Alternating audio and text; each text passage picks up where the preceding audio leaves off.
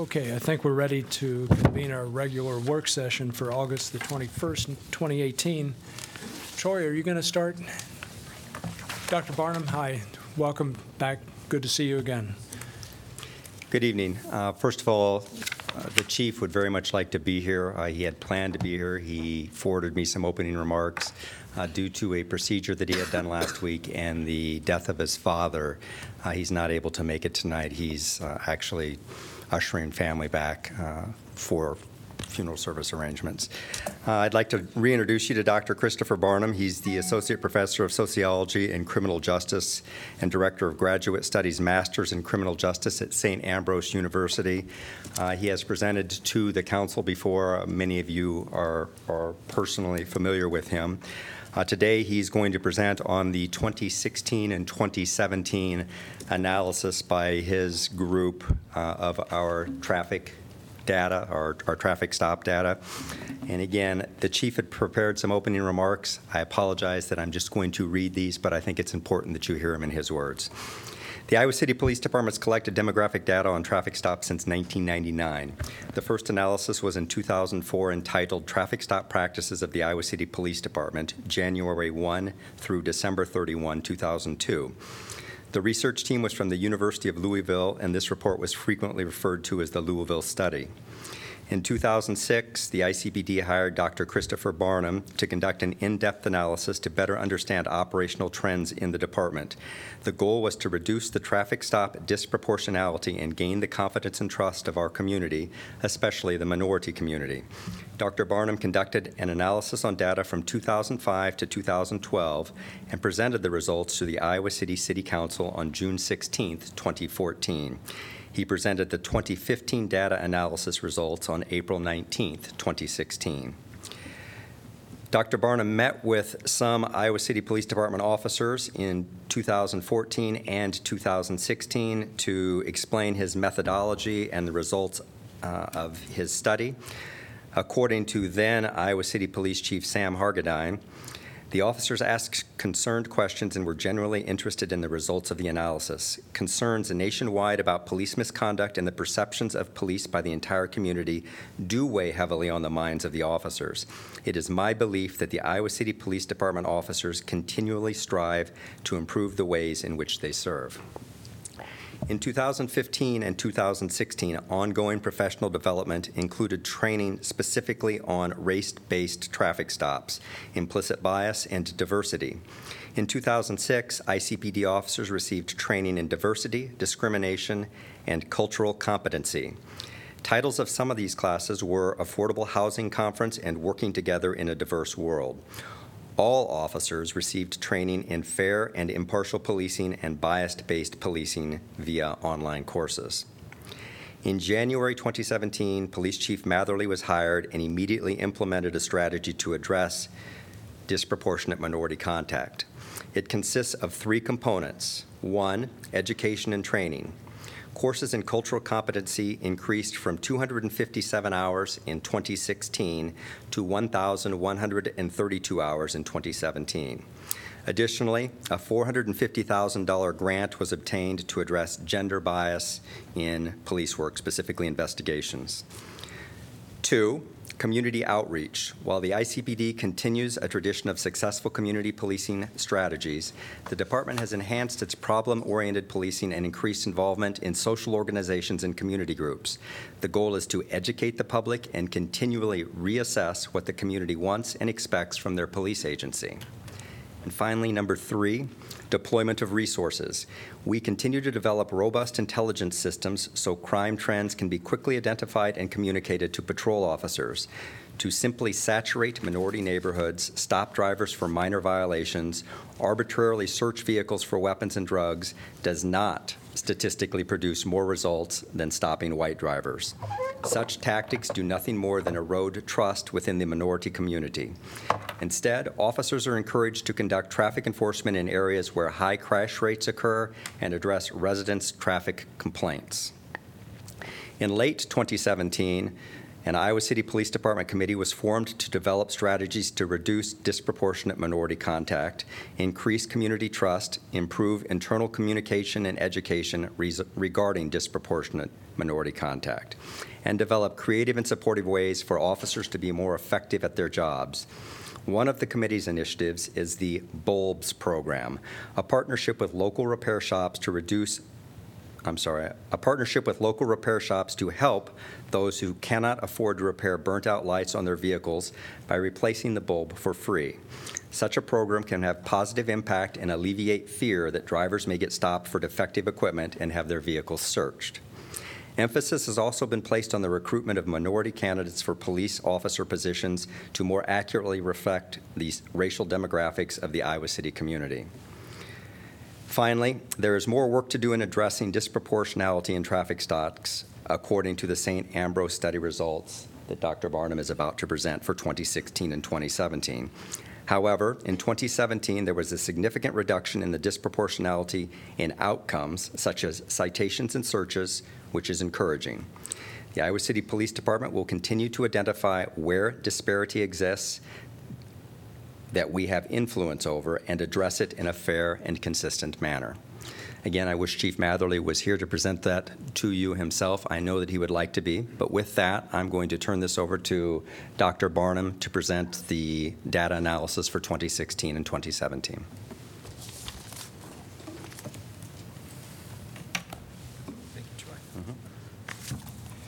Thank you for having me here tonight. I'm Chris Barnum from St. Ambrose, and I will present the data that we've been collecting. We've actually been working with Iowa City for quite a while now, and some of you have seen my presentation before. So since I have 2 years worth of data instead of going through each year piece by piece, which might be kind of time consuming, what I'll do is kind of highlight the important areas, highlight our methodologies so you have a good understanding of how we do our work. And then I will point to the areas that I think are probably the most important and significant of what we found in the study. And of course, if you have any questions, you can ask me. And I think probably the best way to ask me is just to ask as I'm presenting the data rather than waiting to the end, because that'll save some time that way. So when we do work like this, and we actually are working with several communities, so we're starting to get quite a bit of experience and expertise at doing this. What we look for are two essential features in police data. So when you do an analysis like this, what we do is we kind of divide it up into two basic processes. The decision to make a stop is the first one, the officer's decision to make a stop. That's the tricky part. And then the second part is the outcome of the stop, what happens after the stop occurs. That part's a little more straightforward because we don't have we have a fixed data set that we can compare there. So the tricky part about the first part, the decision to make a stop, is what we do is we get the data from the police department, and we'll look at percentages based on racial categories. So what percentage of the stops were African Americans, what percentage were white, what percentage were Asians, and so forth. And then we have to compare that to something, and now that's the tricky part. It's tricky in several ways. First of all, most communities are not homogeneous in terms of racial composition across the geographic area.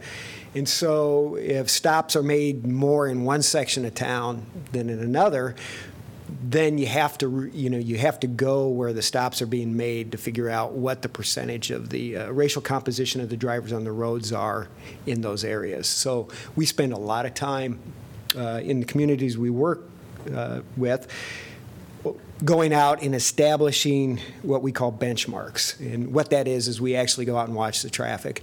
And my grad students do it, actually. I don't do it. What they do is they look at cars and they try to determine the race and gender of the drivers, and they just keep a tally. And then we compute the percentages of different racial categories on the roads that we see in specific areas of town based on what the grad students see. We also then try to validate that by looking at census data and some other things. But we've been doing traffic observations now in Iowa City for nearly 10 years. And we're doing them right now. We're continuing this process right now. My students will be down here again this weekend. And we're in the neighborhood of over I don't want to give you a hard and fast figure, but I know the last time I counted, we were approaching 70,000 observations. So we've watched a lot of traffic here. So that's sort of the methodology. So the hardest part of doing this type of work is the first part. Looking at the police data on the decision to make a stop and determining, do the numbers differ from what we think they should be based on the benchmark values that we see. So on the screen now is kind of how we do this. So that's obviously a map of Iowa City broken out by 1 square mile areas.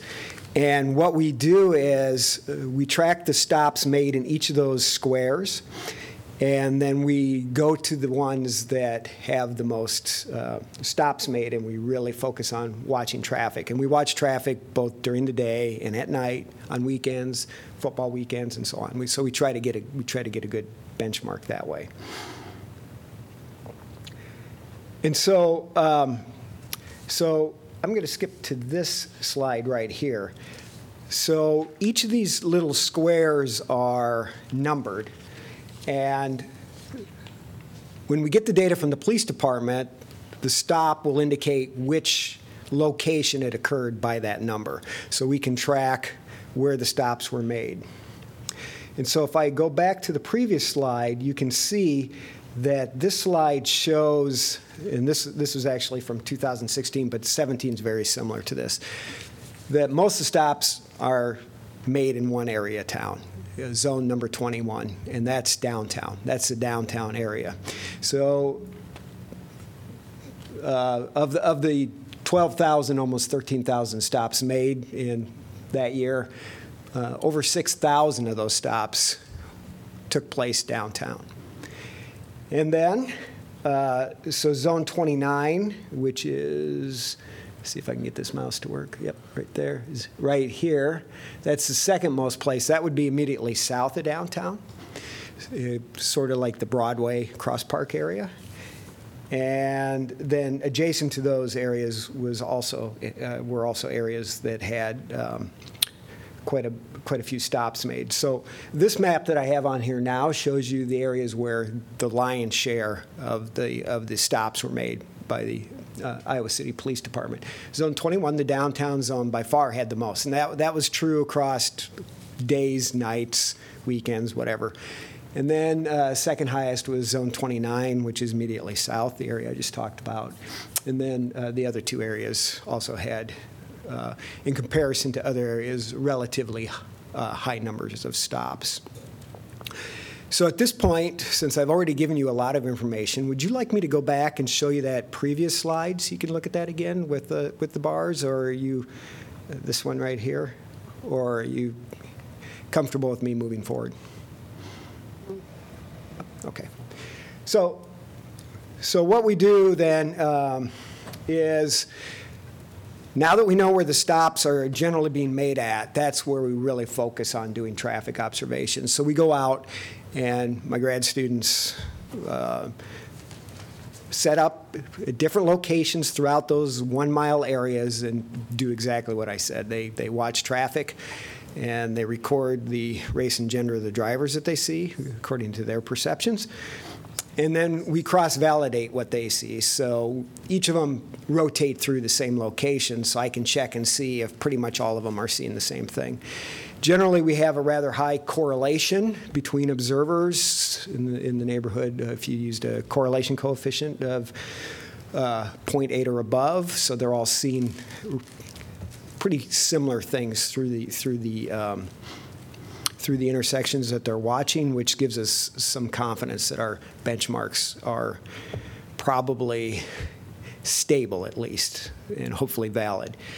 Now, we're currently in the process of watching traffic again this year, because there was some indication in the last 2 years in the data that maybe the benchmarks were changing.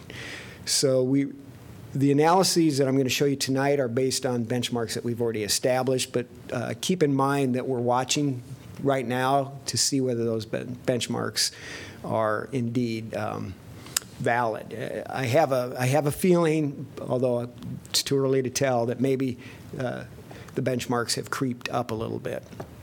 And what that would mean is if the benchmarks have changed, then the level of disproportionality that we see might be a little bit too high based on the old benchmarks. So that's why we're looking to see right now.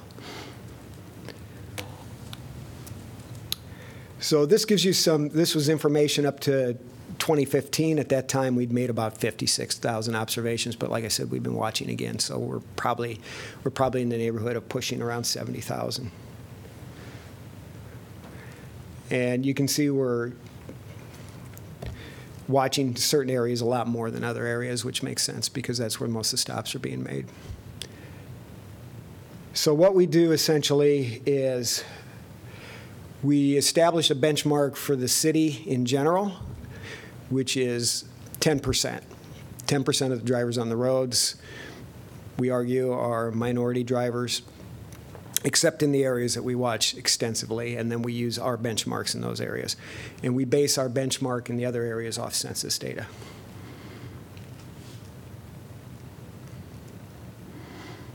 So in areas that we've watched, and again, these are subject to change because we are currently updating, during the day in the downtown area, this slide breaks out actually what we saw.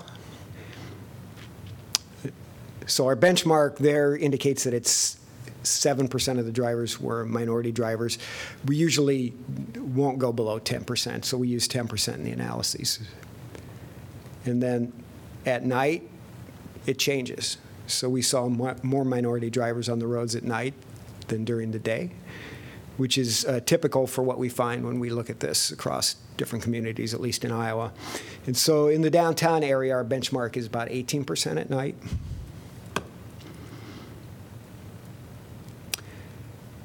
And so then that area just south of downtown, the Broadway Cross Park area, during the day, it depends on where you're at there. That's a very interesting area. So certain areas are higher than 25%. Certain areas are quite a bit lower than 25%. But an overall average for that square mile area is about 25% of the drivers on the roads there are minority drivers. That's during the daytime hours. And then at night, it bumps up to about 32%, so about a third of the drivers. So zone 30 would be the area immediately east of the Broadway area. So as you move east from there, both days and nights, our benchmarks are at 17% for that location. And then 28 would be the area immediately west of the Broadway area. And that, what we found there was about 14% for both days and nights. So now it's a simple matter. Statistically speaking, what we do is we take the police data, compare the stops made in those zones percentage-wise to our percentages that we say are on the roads, and any difference is known as disproportionality. So disproportionality, just as a word of caution, doesn't necessarily mean bias or that the police were doing anything wrong. It simply means that there's a difference between the percentage in their data and the percentage in what we say the benchmarks are.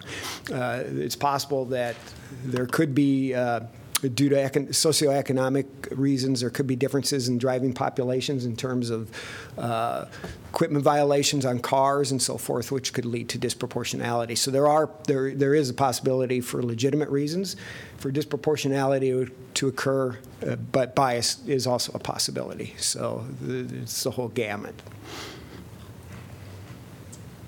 Y'all with me? And then this caveat that one thing to really keep in mind about when you're observing traffic like this is that essentially we're taking a sample of drivers on the roads as we're watching, and like any sample, there's sampling error associated with that. So our benchmarks could be off by a couple points. And so that's why when I analyze data like this, I don't get too hung up on the absolute difference between percentages. What I like to look at are changes in data, and then I really like to look at individual officer data and see if any individual officers are different than the others. I think that gives you a better idea of really what's going on. And so those are the things I'm going to highlight in the data here. So just briefly, I'm going to run through these slides fairly quickly. Please stop me if you have any questions. This was 2016.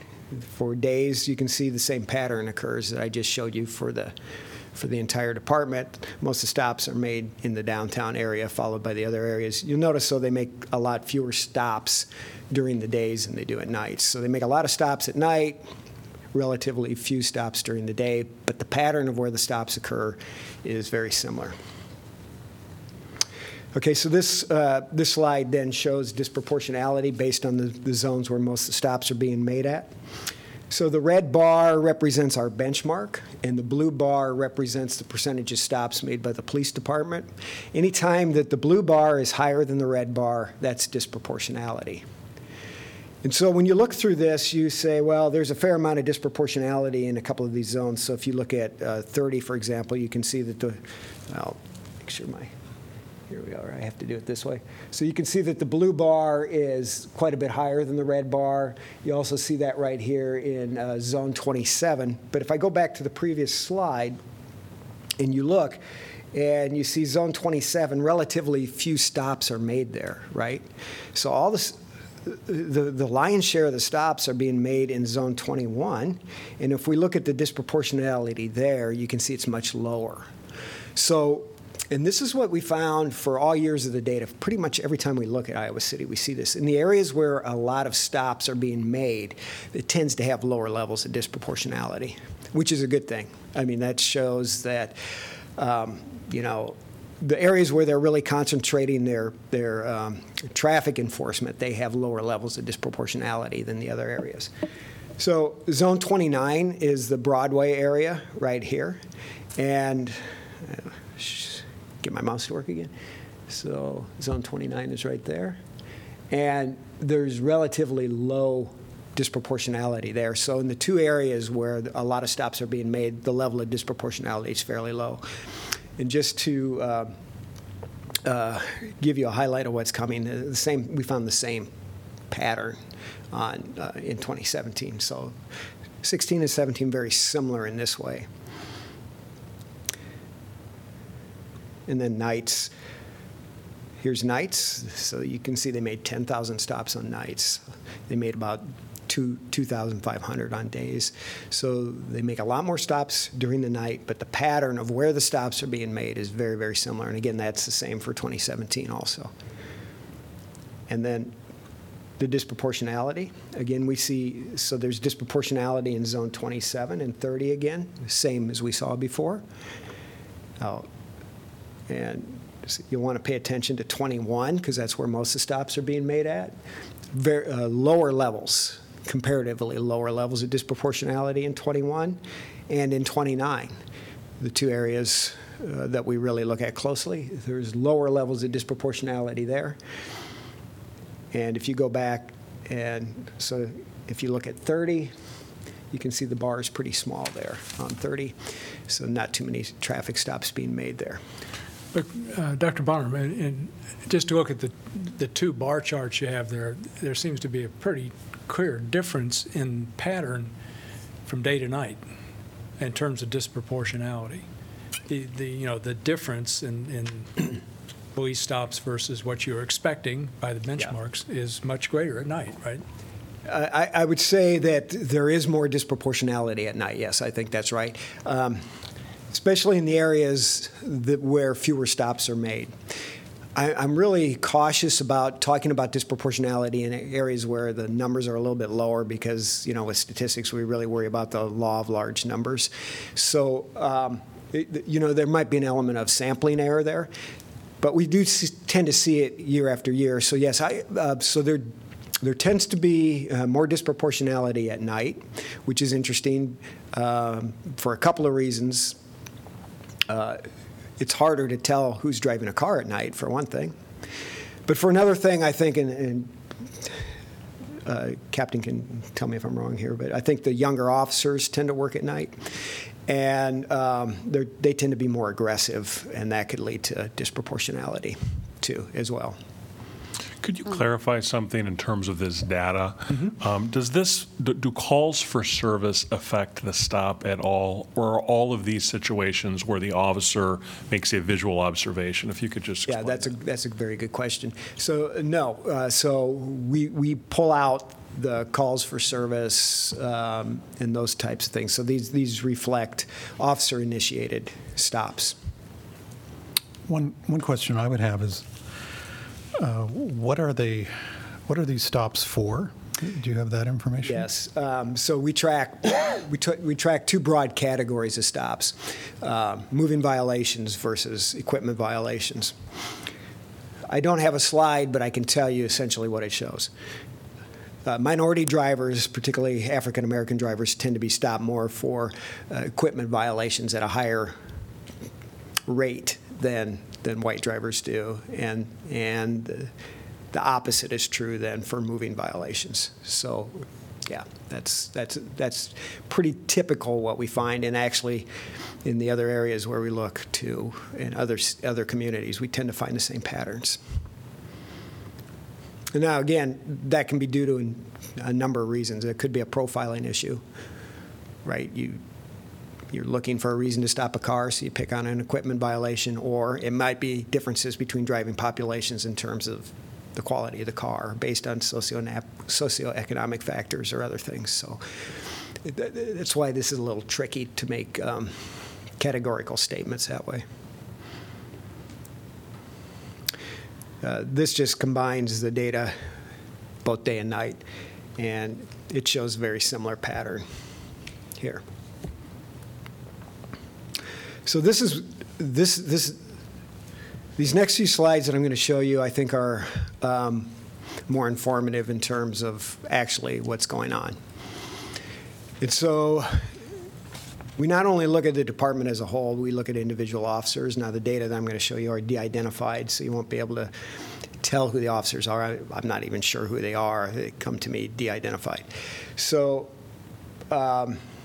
well, actually, they come to me identified, and then I de-identify it. Just make sure I'm crystal clear on that. But then I forget it. So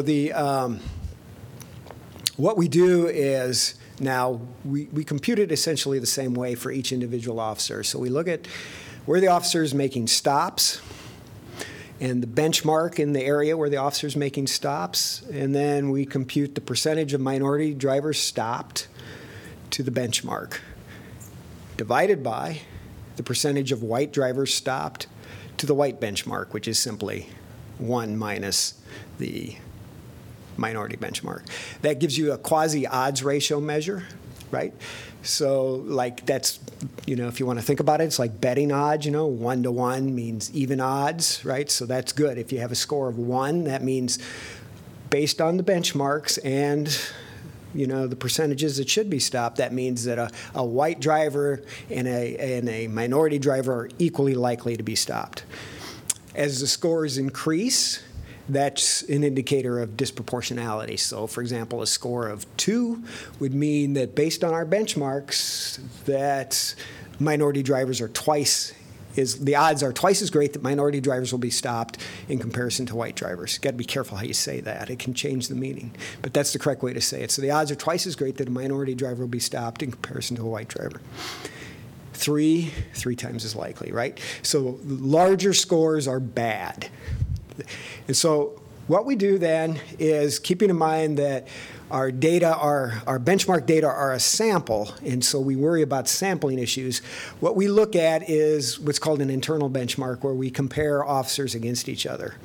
So officers, we can compare their scores against each other, and we can look at how many stops they made. And what we look for are officers who are different from the others, and that's indicative of perhaps a problem. So this just gives you that formula that I just talked about. We call it a disparity index. So this is the data from 2016, right here. So as you look at the data, if you look on the number of stops run up the y-axis, the vertical axis there. So as you move up that's a higher number of stops. As you look, you can see there's an officer that made 1,500 stops in that year. That's a lot of stops, by the way. And as you move on towards the right on the x-axis or the horizontal axis, that's the disparity index. So that bold red line is the median for the department, and then the little dashed line is the 90th percentile. So 90% of all the officers are below that line or less. So what we do then is we look for officers who are to the right of that line because they would be different. And again, we talk about the law of large numbers. So that blue line that is horizontal is a benchmark of they made at least 100 stops. So we really don't pay too much attention to any officer that is under that 100 stop mark because it really, especially if they're making stops in lots of different areas, that really could be sampling error. But once you get over 100 stops, the data become more stable. And so as you look at these data, get my mouse to work here, you can see right here that we have an officer, this is an outlier with a high score. So that officer has a disparity index score of 6. And based on what I said, that would mean that the odds are 6 times as likely that an officer would stop a minority driver in comparison to a white driver, and is very different from the rest of the officers. So this is these are the types of things that we think are a little more revealing than the aggregate data. And what we like to do is track these types of data across longitudinally across a number of years. So I'm going to show you the same graph now for 2015. And you can see there's the same pattern. There's an officer here, right here, with a higher score, and that happens to be the same officer. So, obviously, the command staff knows about this. I think they're concerned about it. You know, this was, I was brought down here for some training and talked to the officers about this and so on and so forth. We look closely then when we get information like this at the second half of the study, which I'll talk about in a minute, the outcomes. So the outcome of the stop, right? So what can happen as a result of a stop? You can get a ticket. You can get a warning. You could maybe have your car searched. You could get arrested, right? So we look for then disproportionality among the officers that kind of stand out in these other areas. One thing we did find with this officer, there tended to be high levels of disproportionality in the outcomes as well. So this is an issue that I know Chief is concerned about. And so I think what I'll do here real quick is I'm going to jump ahead to the 2017 data of the individuals and show you that, rather than the aggregate stuff, which is very, very similar to 2016. But we'll go past the outcomes here and jump to it real quick.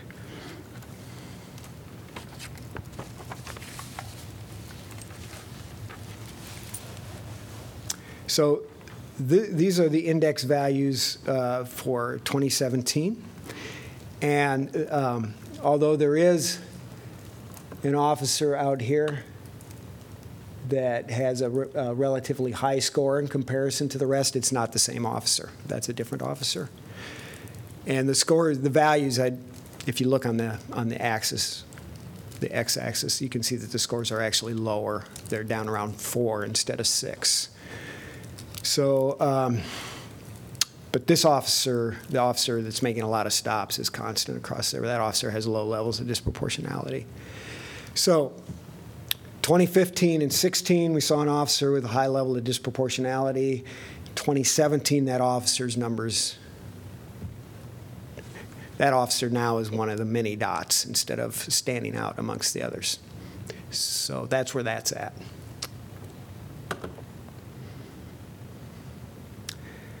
So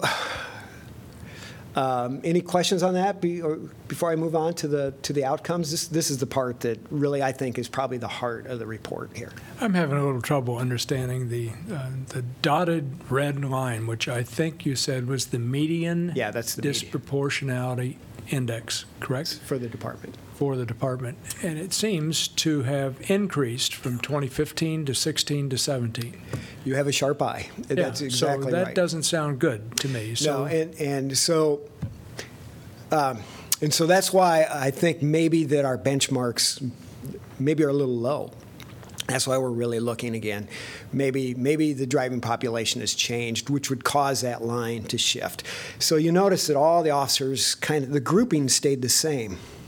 Mary, so I mean they're all kind of the same, but the line moved, which would indicate, it would be kind of unusual for everybody to stay the same and increase in their disproportionality. So I think maybe that our benchmarks are a little low.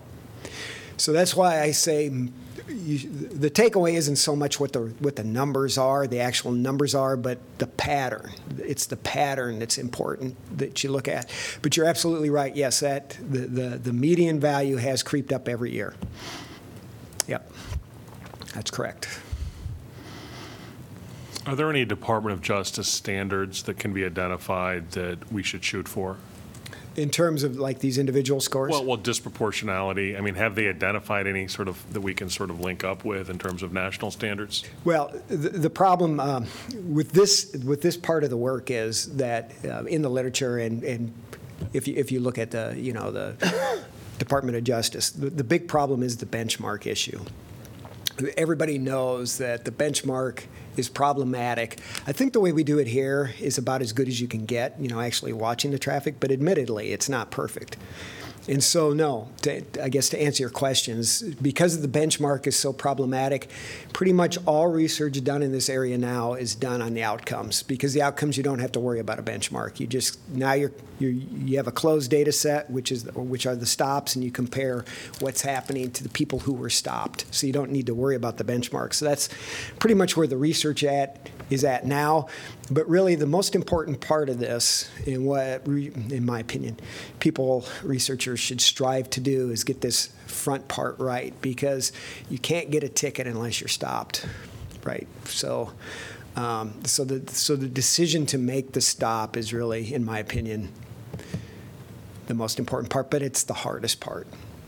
And so this isn't perfect, I guess that's the takeaway, that we could be wrong on our benchmarks. I don't think we're way off, but we could be a little bit off, which could explain numbers changing like that.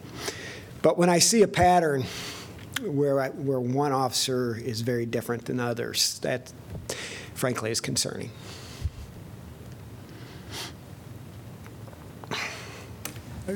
I'd say last year, if I remember correctly, Chief Matherly indicated that he was taking these results seriously and was going to try to work with the police officers to get the disproportionality down, Yeah. especially for at least one or maybe two or three officers who were pretty high far to the right on your graph. Yeah. And it sounds like he succeeded in Yeah. that. Yeah. Okay, anyhow. No, I would agree with that. I know he's taking it seriously. Based on my conversations, he's had me in to present the data. I present these same graphs to the officers. The officers know who these dots represent. I think they know what this means. If you're showing up in a spot where you shouldn't be, I mean, I hope they understand that. I'm pretty sure they do. So, yeah, I think... I really credit the Iowa City Department and the other departments around the state that are doing this, because they're really doing this on their own. They're sticking their necks out. Most departments won't do this. Several of them won't even talk to us. They don't want to know. And so this is really commendable by these departments that are doing it. So I really do applaud them, because they really do care about it. Do you have the, within these quadrants, very specific information in terms of where the stops are taking place, like a given intersection, No.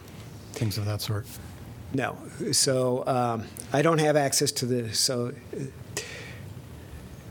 so the data I get doesn't have the XY coordinates, which are quasi longitude and latitude designations. So now mine are grouped by these areas. So the best we can do is the 1 mile area. So, for example, the officer who was the outlier in the previous two slides happens to work in an area of town that has a relatively small area of high minority concentration, but he doesn't just work in that area. He works a large geographical area. And so the officer, what that indicates to me, is probably spending time in the area where the minority residency, the high minority residency is at. And when I speak to the officers, I always say, well, why do you do that? I mean, that's the question I ask. I get a variety of answers for that. Some, are better than others, but and it's a legitimate question. It's a legitimate policing question. It's a question that the community should talk about. Do we want the officers in a certain area more than others, and so on and so forth? And then the second question I always ask the officers is, because typically the response I get is, well, I spend my time in the area where there's a lot of calls and types of calls that are, involve violent crime or maybe guns and stuff like that. And so what I ask is, and I don't know the answer to this, so I'll just throw out the question is, does traffic stops reduce that type of crime? Does doing a traffic stop reduce gun crime? And the literature isn't clear on that. Maybe it does, maybe it doesn't. So it's a legitimate. It's something that I think really that's community stakeholders in the police. That's a good thing to talk about right there. That's where this type of work I really think should lead to, is that discussion. Conversely, if we get the reduction in disproportionality, is there any empirical data on the reduction of crime in the sense of more community buy-in? Yeah, none that I'm aware of. That's very interesting. No, I haven't seen where lowering levels of disproportionality has lowered violent crime. It may exist. I just haven't seen that literature, so I'm not aware of that. In the cities you've worked, have you seen any patterns with respect to just the absolute numbers of stops go down? Yes. And what may be the reason for that? So I don't think I'd be speaking out of turn to tell you that Davenport has had that issue. We work with Davenport. That's our home base. And they have seen a precipitous drop in the number of stops made since we've done the study, from 12,000 down to 6,000, roughly. And my personal opinion is that could be a morale issue on the police department. I think it could be, and again, I'm just giving you my opinion here, right? It could be that the officers are like, well, I'm out here working and my work's being scrutinized, so I just won't make any stops because of that crazy professor over there at St. Ambrose. So, and that concerns me, actually. I think that's something to really be concerned about. I talk a lot to the chief over there about that, and it is an issue. There's no question about it.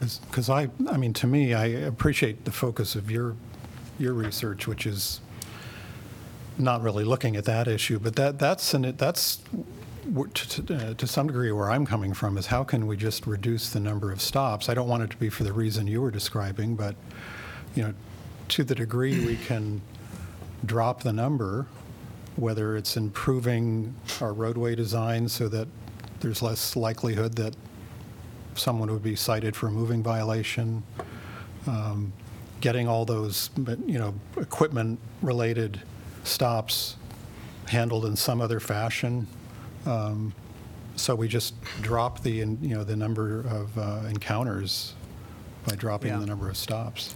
So when their stops drop there, now I haven't done their data for this year yet, the level of disproportionality remained relatively the same, but the absolute number of stops went down. So I think one area when anyone asks my advice about this, the police should shoot for is fairness.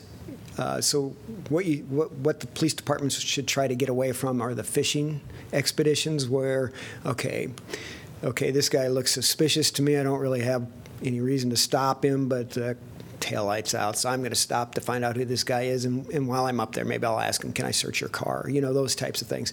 So, which actually can be good police work in certain circumstances. But if you're doing it disproportionately to one group at the expense of another, that's bias. So that's the type of thing, really, that I would hope would come out of this, getting away from that sort of thing. So I know Maz has a question she'd like to ask, and then I'm very conscious of the time. Yeah. Yeah, no, I'm going to be very quick, really. I just want to, you brought very good point on Rockney, too, and that was all the time while you're reviewing this was like my thinking. Maybe you cannot answer this question, but the police department can.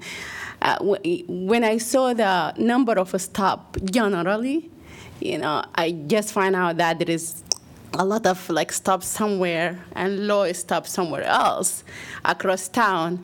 And I saw this is supposed to be equally everywhere if the police are going around town equally.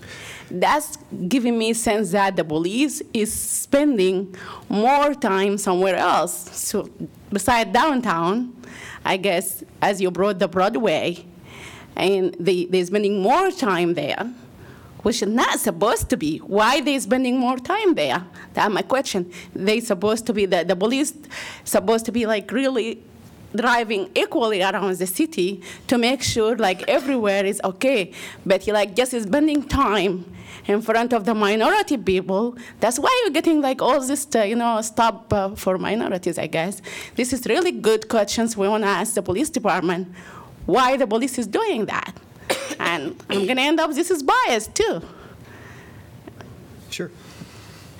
Dr. Barnum can pull that map back up, but the areas where there are the majority of the stops, minority population aside, are also the arterial streets. So they're the downtown block. They're the block just north of downtown, so between downtown and Interstate 80 on Dubuque Street. It's the block south of downtown that you're traveling out. I don't disagree with what you're saying, council member, as far as certainly the Broadway area, and you're talking about minority population there. But the areas that he has pulled up here are basically the downtown area, the arterial streets approaching from the north from the interstate, the arterial streets going south from the downtown area down to Highway 6, and then Highway 6 where the highways out east and west. So it's not just the neighborhoods, and I would disagree with you in that each neighborhood should have the same amount of stops, because there isn't the same amount of need for public safety enforcement for traffic control if there's 1,000 cars that are using any particular street downtown over a course of an hour, and there's 2 cars out in a particular outlying neighborhood that are using the streets for that same hour period. So it's driven also by a bunch of other things, volume of traffic, alcohol-related offenses, things like that. And what we're trying to do is make sure that what the chief is trying to do is make sure that it is being driven by public safety concerns and traffic concerns, and that it is not being driven by disproportionate minority contact. And where he's identifying that, or where he's even suspecting that, he's addressing it both on the officer level and with the redeployment of resources. In the remarks that I spoke to you about at the beginning, he talked about data-driven enforcement. One of the grants we're participating in is just that. One of our officers is tasked to the Justice Department and is trying to better allocate police resources, not just ours, but come up with a better model of allocating police resources that is data-driven, not just, boy, I think that this particular group of people or this particular neighborhood is involved more in crime, so therefore I'm going to go on the fishing expeditions that Dr. Barnum referred to. We are trying to move away from that, and we're trying to participate in programs that show us how to do that. I don't know, but what I'm looking here is fairly enough, if I understand it right. 29 is south downtown, 13 is north downtown. Am I right? Yes. Yes. Okay, then what's the difference? You're telling me there is more traffic on the 29 zone Correct. than more traffic on the 13 zone? There's more traffic on 29, 13, 30, and 28 than many, if not most, of the other blocks. And there is more traffic on the west and the south than anywhere else around town beside I'm not talking about downtown, by the way, okay, because Just leave the downtown alone. I'm talking only about south side and the other side, comparing like to the other side of the city. You're telling me in Iowa City, the only a lot traffic at the south side of the city. No, I'm not telling you that. Then you have more stop here, and we have to look closely why we have more stop here. My guess is that, as he said earlier, if I understood him right, the police spend more time there. And why? That's the question. What do we have there so they can spend? We have minority people. That's the only thing that I know. If I could, I think in the Yes, sir. interest of time, it would be good if, once Chief Matherly returns from, recovering, if he could provide us with a short report addressing this question that Maz has raised, so that we can get a direct answer from the chief on it. I think it'd be very helpful. And your response was very good, Troy. But it's a good question. We need to understand the particulars involved. Dr. Barnum, you're doing a great job. I wonder if you could just kind of give us the punchline here. Yeah, I can. So the punchline on the outcomes, again, the outcomes are what happened to you as a result of the stop is, so citations, the level of disproportionality is decreasing. It's almost at 1 now, which means even there is no disproportionality. Arrests, so that number has come down over the years, as you can see from this graph. So the disproportionality in arrests is decreasing, so that's good. Search requests, there was some issues with the officer's understanding of what a search request was. I could spend a lot of time on that. I won't. Needless to say is now they do not mark their boxes as a search request when it really isn't one, and there's practically none of those. So a search request is when you ask somebody, can I search your car without any probable cause? So that's gone away. That's a good thing. So these are some very positive issues. And then this last slide is the hit rates after a search. Those go up and down, which show there's no difference between racial groups in terms of whether you find something on a stop. So the bottom line then, if I was going to sum this all up, is that although the level of disproportionality looks like it might be creeping, we don't know if that's due to changes in the benchmark. That's why we're working hard to see that. And what we're really focusing on then are to see if we have any officers out there that are different from the other ones. So that's kind of where we focus our work. Thank you for your attention. I appreciate it. Excellent. Thanks so much. Thank you. Really appreciate you doing this good work for several years now. Well, it's my pleasure. Thank Yeah. you. Thank you. Are we going to be able to see a version of this PowerPoint presentation? I mean, the full Sure, thing. we can place it in the info packet. I think if other council members agree, I think that'd be helpful. I What know I'd that like to- we kind of compelled Chris to skip over a whole bunch of information there, and yet be helpful to have it in hand. Yeah.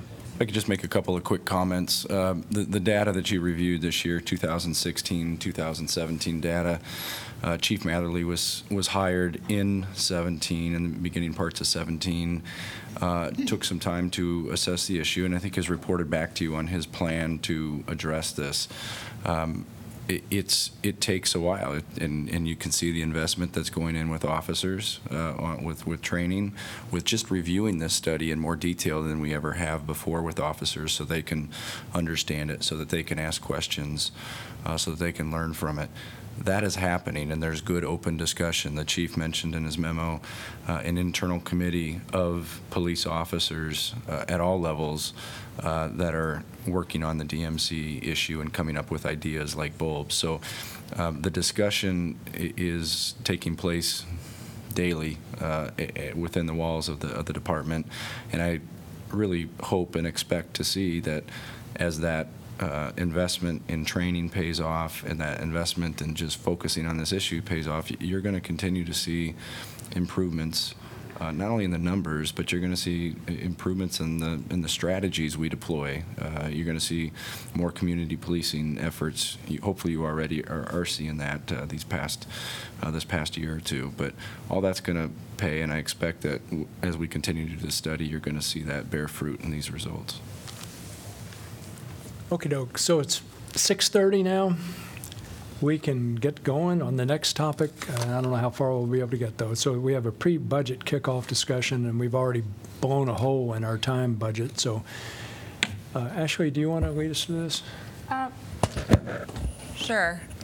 Essentially, we're just looking for feedback from council if there are any comments or projects, programs, services that staff should start examining or thinking about including in the upcoming budget planning process. We start our staff discussions with capital projects and then move on to operational expenses and other city budget items later in the fall. And so I just wanted to quickly summarize our mid-year budget work session, I guess, or activity that we put on earlier this month. Council had asked for some additional opportunities for the public to participate in our budget processes, and staff took the idea from last January's Breakfast on a Budget morning activity prior to the major work session on the budget and ran with it. So we held a chip-in event, which was engaged about 50 residents from Iowa City and gave a quick presentation on just the status of the budget and some things that we think about when we're preparing the budget, and then had them participate in a prioritization activity. They voted with chips based on strategic plan goal items, and we had maps plastered on the wall so that people could circle or make comment on the maps, identifying areas that needed improvement. And we also had an area for them to submit specific comments and ideas. So it was a busy night, and we got a lot of feedback. We also had an online platform. We received almost 600 responses. So there were over 900 so open-ended responses that I'm still working through as comments for what people would like to see. So I did give you a summary in the packet. The top three, though, we identify the strategic plan top goals, and so what the people who have participated indicated to us their top goals were advancing social justice and racial equity was number one as a ranking. We had fostering healthy neighborhoods throughout the city of Iowa City. That's our strategic goal number 3. And then number 1 was promoting a strong and resilient local economy. That ranked 3rd. So I'll just note those couple. We also have overall our general feedback, what we received from residents who participated in person and in the online survey. Top areas of focus they'd like to see streets and infrastructure, really taking a focus on our streets. Same with public transportation improvements. So these ranged in the comments from bus transportation to bicycle facilities. We wanted to encourage equitable and sustainable economic growth. So working on exactly what areas they're trying to target. Affordable housing is a big issue. Supporting education and workforce programs was in the top 5. Council's been mentioning that, and that continued to be something that the participants were interested in seeing more of. Building and promoting a livable community for all people goes back to our social justice item. Supporting small business and entrepreneurs, connecting to our strong local economy goal. Historic preservation, supporting a reduction in consumption of goods, and minimizing solid waste spoke to our climate action and environmental goals, strategic plan number 6. And then supporting organizations helping those with trauma and crisis. So that was just the top 10 that were submitted by people in person and online. And we've got the whole packet of information if you really wanted to dig deep into specific responses, but I figured I'd give you an overall sense of what people are interested in, and then we verbatim provided all comments. So you can spend hours reading through if you like. That's what I'm doing, and pairing the locations that people identified as needing improvement with things that we can address. Some of them might be quick turnaround. We might be able to just address them with staff. If people say fix a pothole in this area, or I hope we plant trees in a park that we're planning to improve already, then we'll be taking care of some of those things. But anything major, we'll we'll come back to you, or you might spot something that catches your eye and let us know. So I think the thought was to request any projects or ideas that you had during this time. I don't know if we have time to do that right this minute or not, but that's the sense of our mid-year efforts. So. Yeah, I'm sorry we did chew up some time there. I was here for the chip-in and thought it was a great event, but in hindsight, and looking at this voluminous report that you've put together, one of the things that did occur to me, if we're really trying to get input from the public on the budget and how they want money spent, then I think any effort to get that input should somehow give them options on all the kinds of expenses we have. And so the in-person thing really only gave them an opportunity to comment on strategic goals. And so I think it listed certain things underneath those. I mean, our action items, I think, underneath those. But, I mean, if you think about any of the other services, whether it's streets or police or fire, just kind of if you will, the ordinary everyday services that we're always providing, but we are allocating a significant amount of money out of our general fund to provide.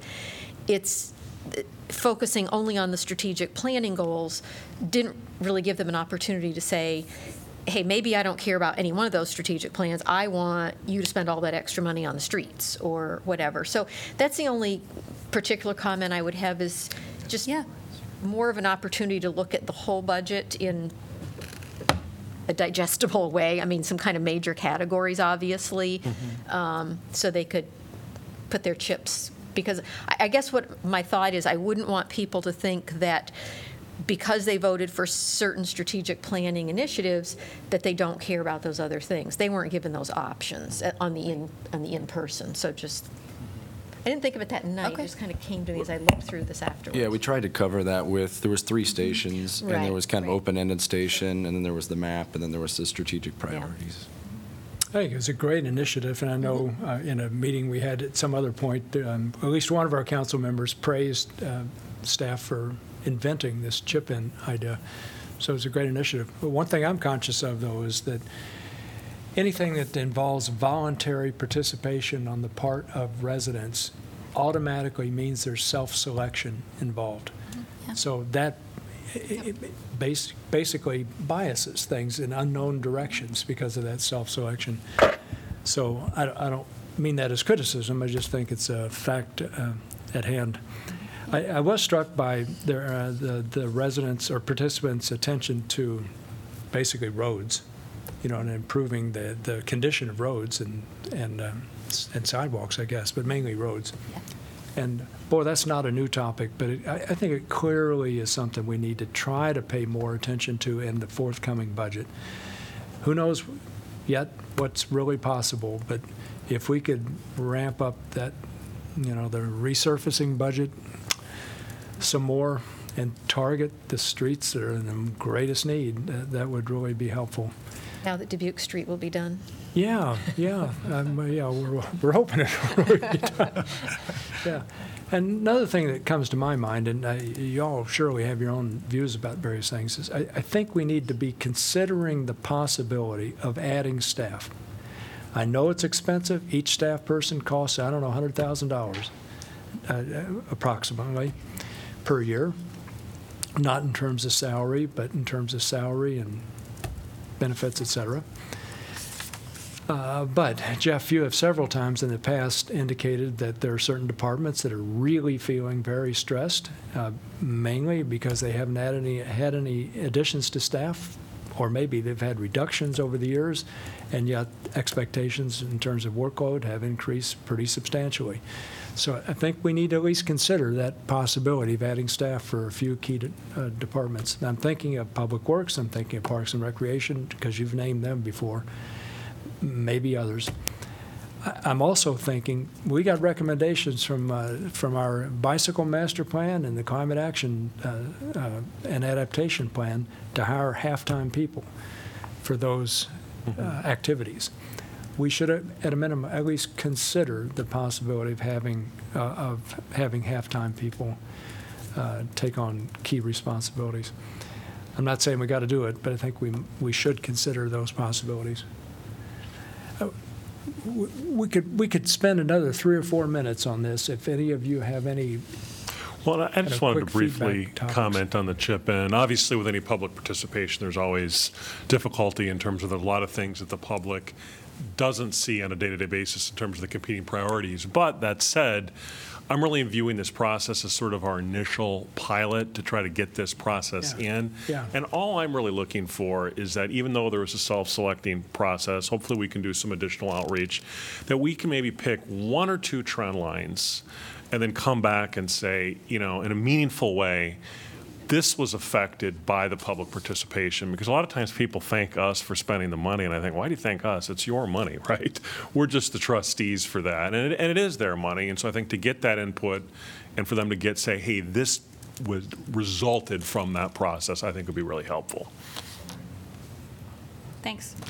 I think as Jim talked about the roads, I saw that, and then also was public transportation improvements. I think a lot of these responses, of the 600 online responses, really highlighted some of the things we've talked about that we need to do and that we're planning to do. So I think increasing the budget for the roads, and then with the transportation study and looking at that, and hopefully, if we need to, putting more money into the different routes and more buses.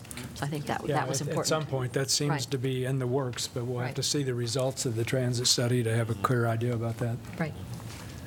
Yeah, it caused me to think about terms of toolkits, kind of this question of how it's so difficult to prioritize budget. But if we had, as we do with equity, an equity toolkit, if we had a toolkit related to sustainability, to questions of livability, which all, of course, would need to be defined. It's a very broad concept, but how do we look at these things in terms of achieving these goals? What would be, the most cost-effective way of implementing them? Okay. Any other comments? If I could just wrap up with, if council members have specific projects that you want us to consider as staff going into the budget, if you could let me know, I can always aggregate those and report back to you so you know what everybody is offered. But it is a lot easier for us to make those considerations in September and October than it is in January and February. And I know things change and something's going to come up in January that you can't anticipate now, but to the extent that you can anticipate those, please forward those on to me in the next couple of weeks, and I'll aggregate them. I'll push them back to you all. You can decide if you want to discuss them more or not, but that's really helpful for us. All right, we're going to have to disband our happy crew briefly here. We're going to have to come back to this after the formal meeting, right? So we will pick up with the possibility of increasing hourly staff wages and then move on to the rest of the work session agenda after our formal meeting. Okay, so we're done for now.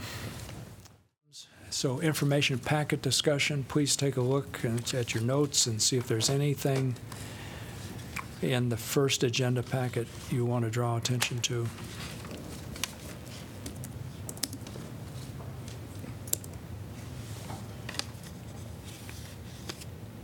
Which one was that?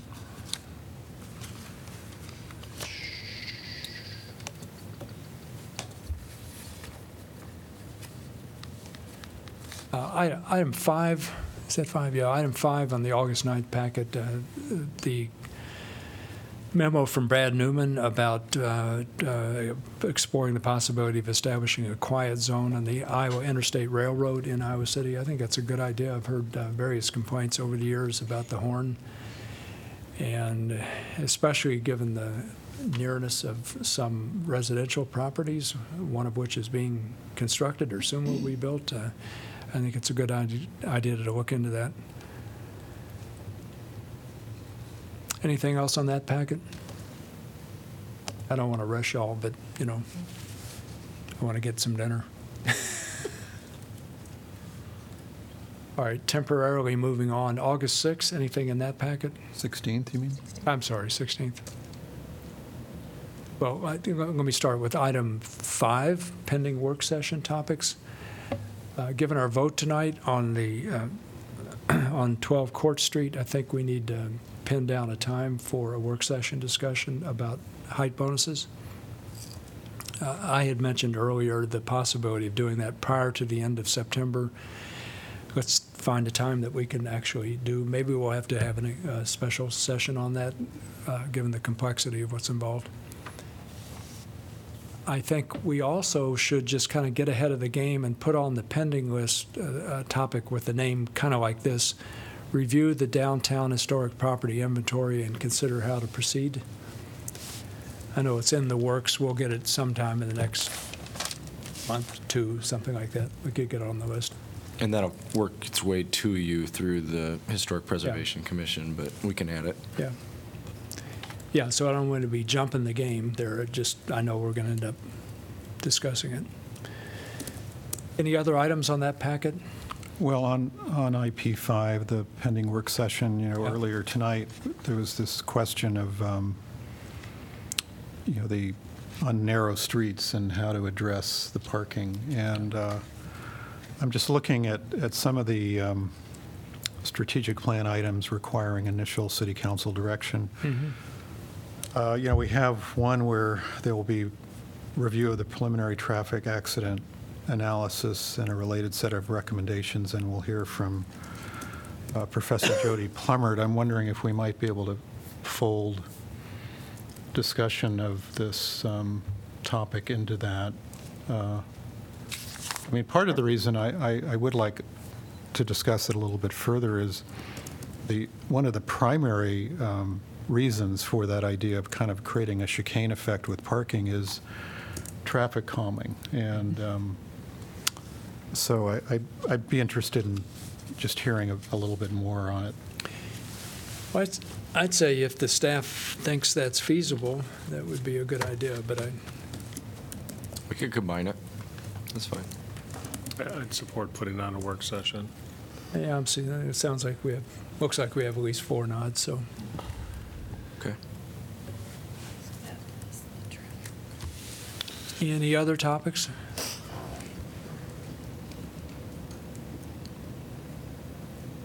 All right, I'm going to move on to the last item, council updates on assigned boards, commissions, and committees. We could start with John and move to the left.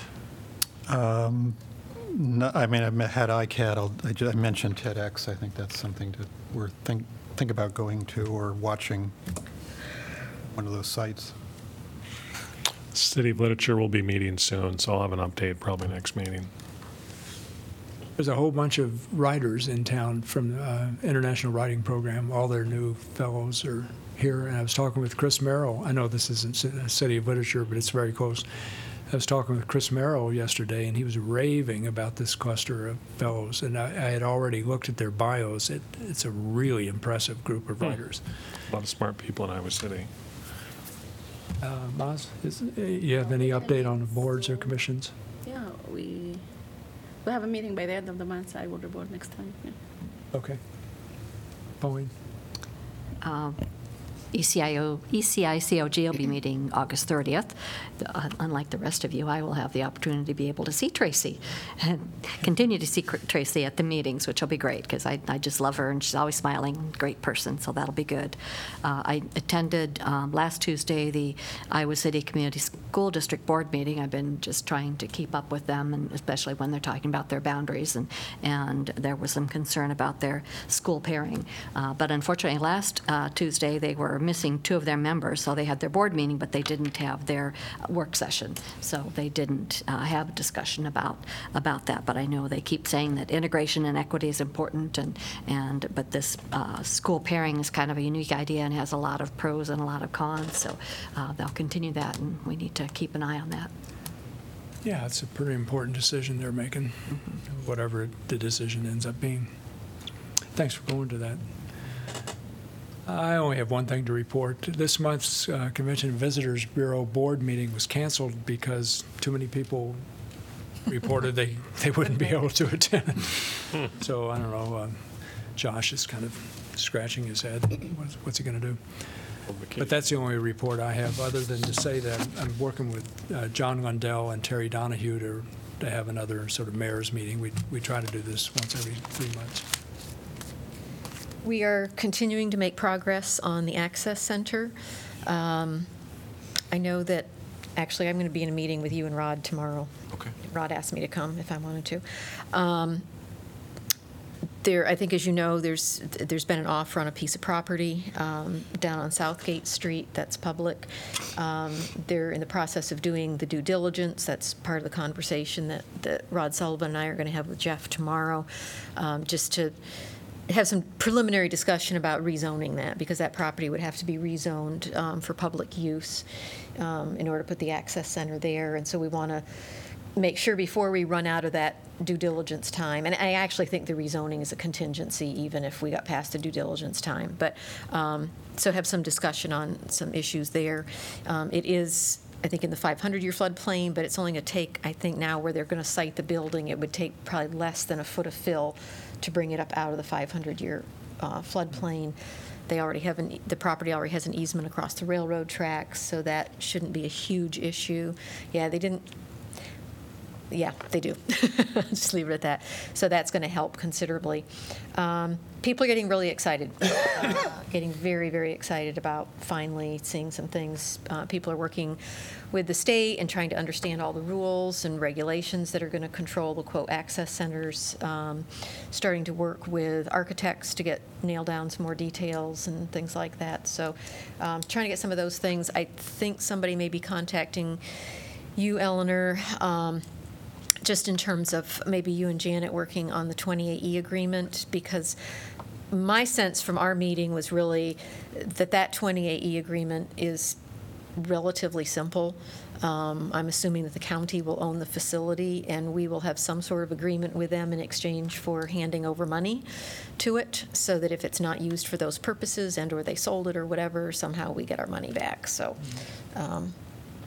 And we're working with one of the attorneys from the university hospital, Joe Clayman, who is very knowledgeable about medical-related and healthcare issues. So he's helping with some of the initial drafting of agreements that might be between the county and whoever manages the entity, and also between them and any of the local providers. So he's got a lot of that healthcare expertise that really needs to be in those contracts.